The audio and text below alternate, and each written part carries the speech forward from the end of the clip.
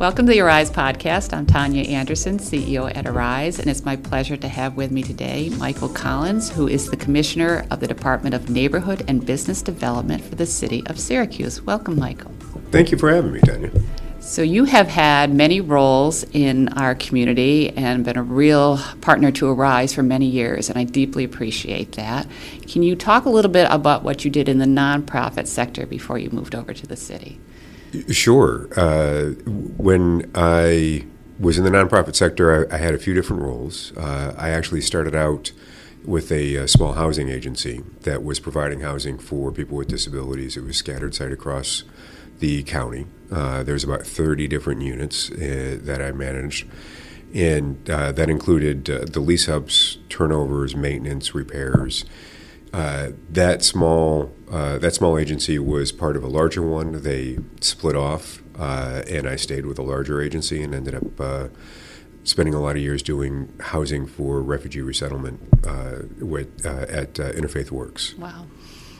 And then you were at the Syracuse Northeast Community Center. Yeah, so I did refugee resettlement for about 3 years, where I was focusing on housing and helping ethnic community-based organizations that wanted to become nonprofits to serve their own people be able to stand up and do that. And then from there I moved over to the Northeast Community Center. That's an independent nonprofit that happens to occupy a city-owned building serving the north side of Syracuse. Great. And then you became commissioner how long ago? So March of 2020. So there was nothing going on in March of 2020. There wasn't when I started. 2 weeks later, things changed. Yeah. Absolutely. Yeah. So we'll talk about that in a second, and I really want to talk about housing as well. Can you describe what your office does? So Neighborhood and Business Development is a really wide-ranging office. Right. And from a public-facing standpoint, if you live, work, or own a business in the city of Syracuse, and you're going to interact with city government, it's likely our department. And that happens through a few different ways. In our neighborhood side, we've got the HUD entitlement grants that flow through the city. So the Community Development Block Grant does a lot of funding for human service organizations and housing, as does the Emergency Solutions Grant and the Home Grant, which is a suite of block grants where HUD gives them to the city and to the municipalities. And under HUD rules, we use a community process to figure out the best way to distribute the funds. We've got neighborhood planners that are always, besides doing a fair amount of research, meeting with neighbors and understanding what concerns are, trying to communicate good information that is helpful to them. We've got data specialists.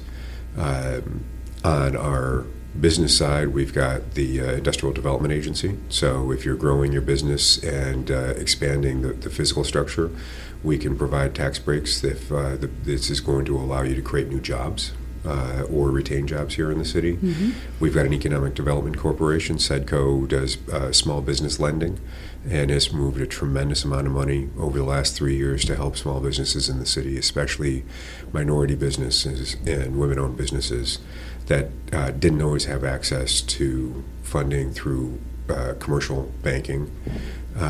And we've got planning and sustainability, as well as code enforcement, which does not only the traditional enforcement side of, hey, there's a problem in somebody's home, or so we can go in and take a look and make sure that a landlord does the repairs as they're supposed to, but also anything that has to do with construction. So all the building permitting comes through us as well.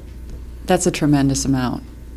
It's wide-ranging. Yes, it is. It sure is. And the community development block grants in particular, that's something that Arise has been able to benefit from for some time with our housing advocacy. So thank you for that.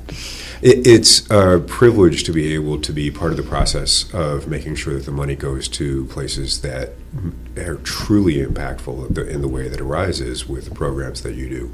Well, thank you. So you started shortly before COVID, and before we started the podcast, you talked about that many of the COVID-related funds flow through your office, and I was really interested about the public-facing dashboard that you have. Can you let folks know about that? So our Director of Strategic Initiatives, Jen Tift, oversees all of the American Rescue Plan Act funds. The city received $123 million, which is obviously an incredibly significant amount for a city the size of Syracuse. we used an extensive planning process on figuring out really what was the best way to make the most use of this money.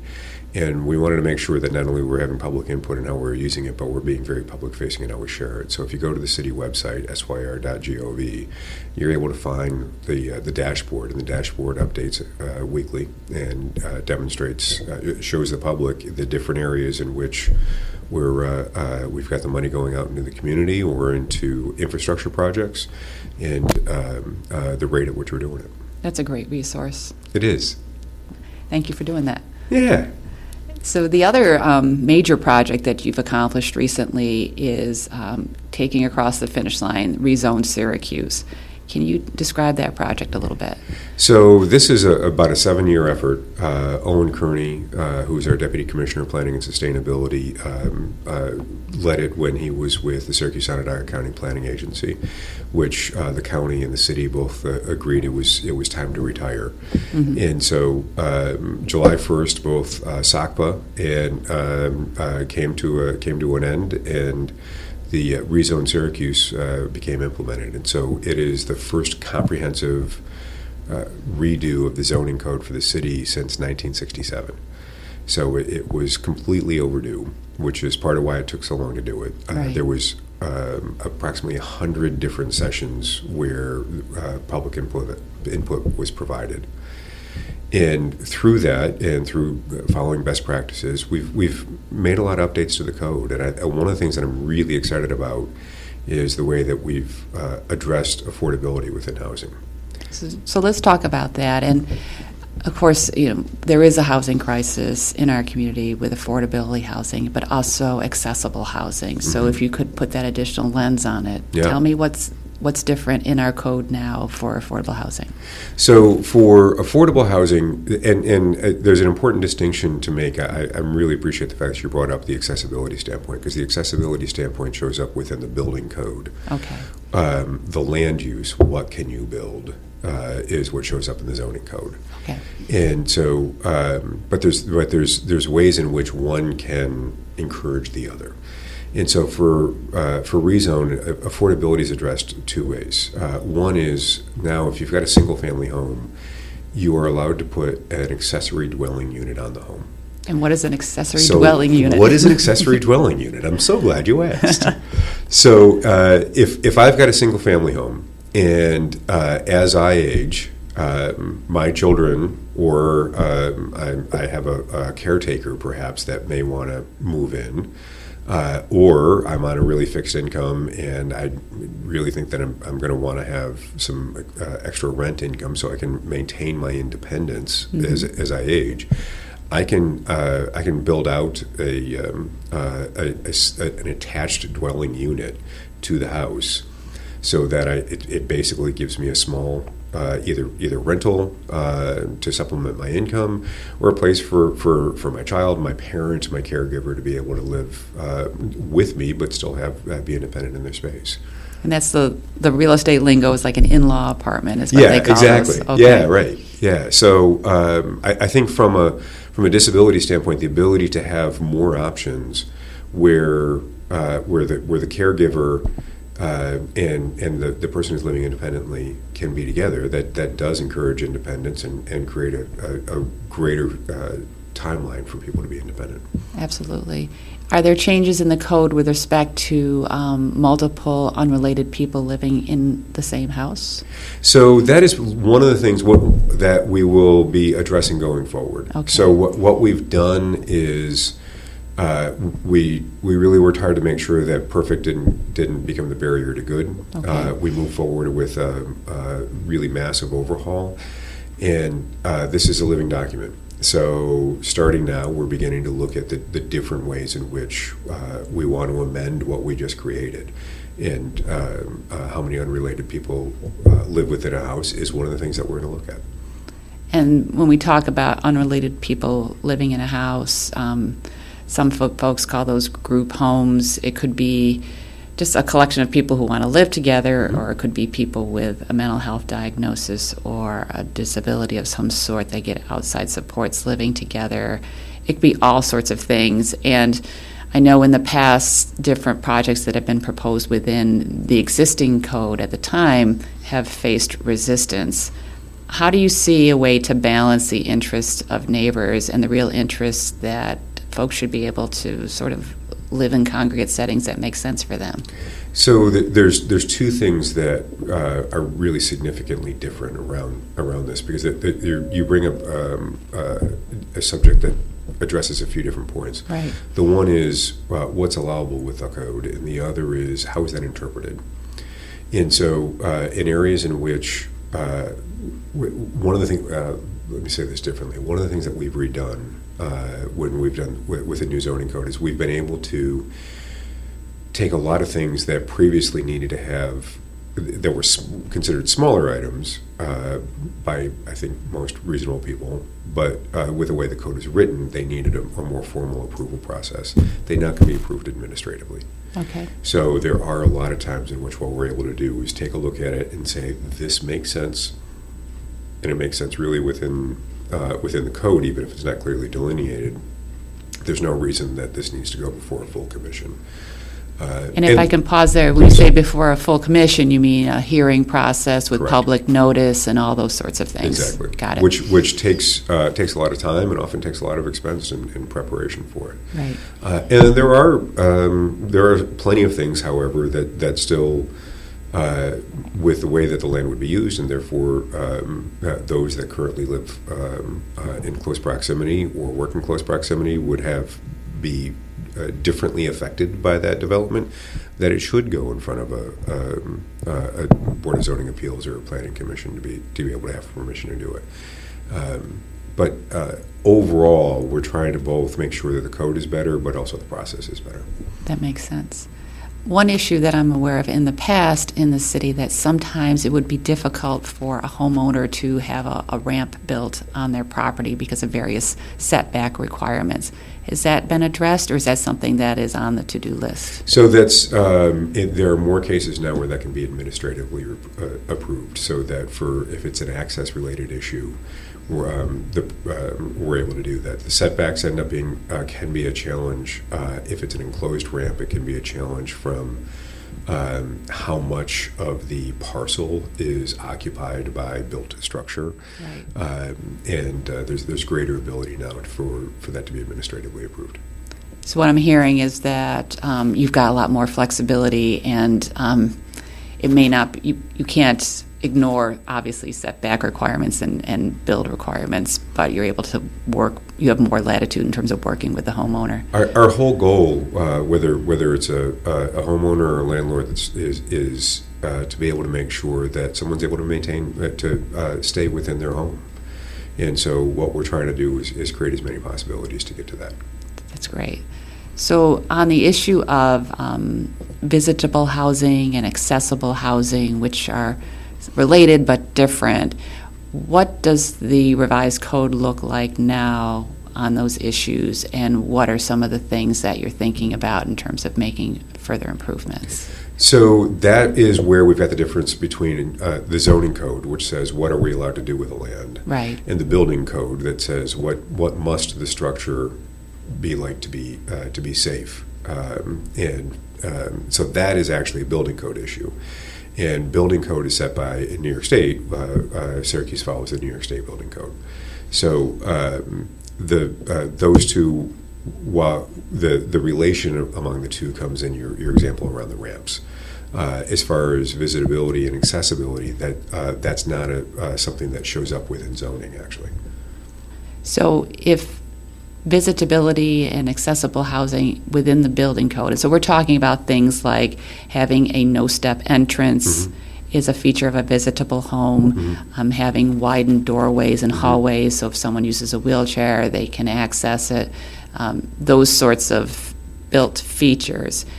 What control, if any, does the city have over encouraging those sorts of improvements? So one of the things that we do when we're working with developers that are looking to develop affordable housing is we'll work with them on where there are opportunities for us to be able to provide perhaps a little bit additional funding so that visitability or accessibility can be built into it.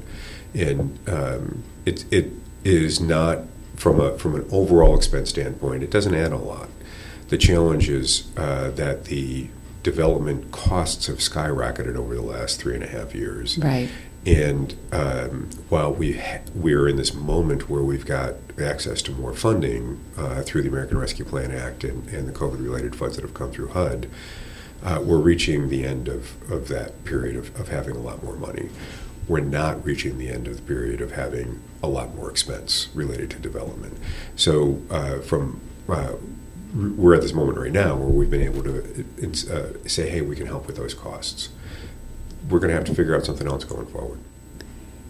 And I definitely can appreciate that. And it sounds like what you're trying to do is a combination of education with the developers and linking them to funding, because it's my understanding that even if the ARPA funds are attributed, there are additional funds in the state. The governor's made a big push about affordable housing. It's just raising that additional awareness about visitable and accessible housing. Correct, and it's raising not just the awareness, but the awareness of what that means holistically when it comes to housing, because our strongest communities are diverse in every way that a community can be diverse. Right. So if we're able to demonstrate that within, if the developer is able to demonstrate that within a project, then that's the kind of thing that the city, as it endorses a project that's going forward to the state for funding, we're able to highlight, hey, this is one of the reasons that we really value this project. Absolutely, and Arise also partners with many of those projects in terms of giving the wraparound support services. Yeah. So I understand how it's really a team effort to try to get these projects built. It is. So I think I know generally that there is a housing crisis in our city. Can you put some detail or some numbers around that? So we recently completed a comprehensive housing market study for the city that's available at SyracuseHousingStudy.com. And what we did with that is we evaluated every single housing unit in the city from street level. Wow. So really, really comprehensive. And we found that there's actually we've got two problems. What's talked about a lot appropriately is the affordability crisis. That idea, the fact that too many people in this city spend more than 30% of their income on housing. Right. We also have a market gap problem, which means that what it costs to build and maintain exceeds what the value is in too many places. And what we know is that there's no good funding mechanism really right now to address both. Right. The affordability one, there is a lot of money through the housing through New York State, and we really deeply appreciate the push that the governor has had on this. And Housing Community Renewal, the New York State Department where this money flows through, has been a strong partner of the city in developing housing. It's the way the funding is structured, however, limits diversity by income.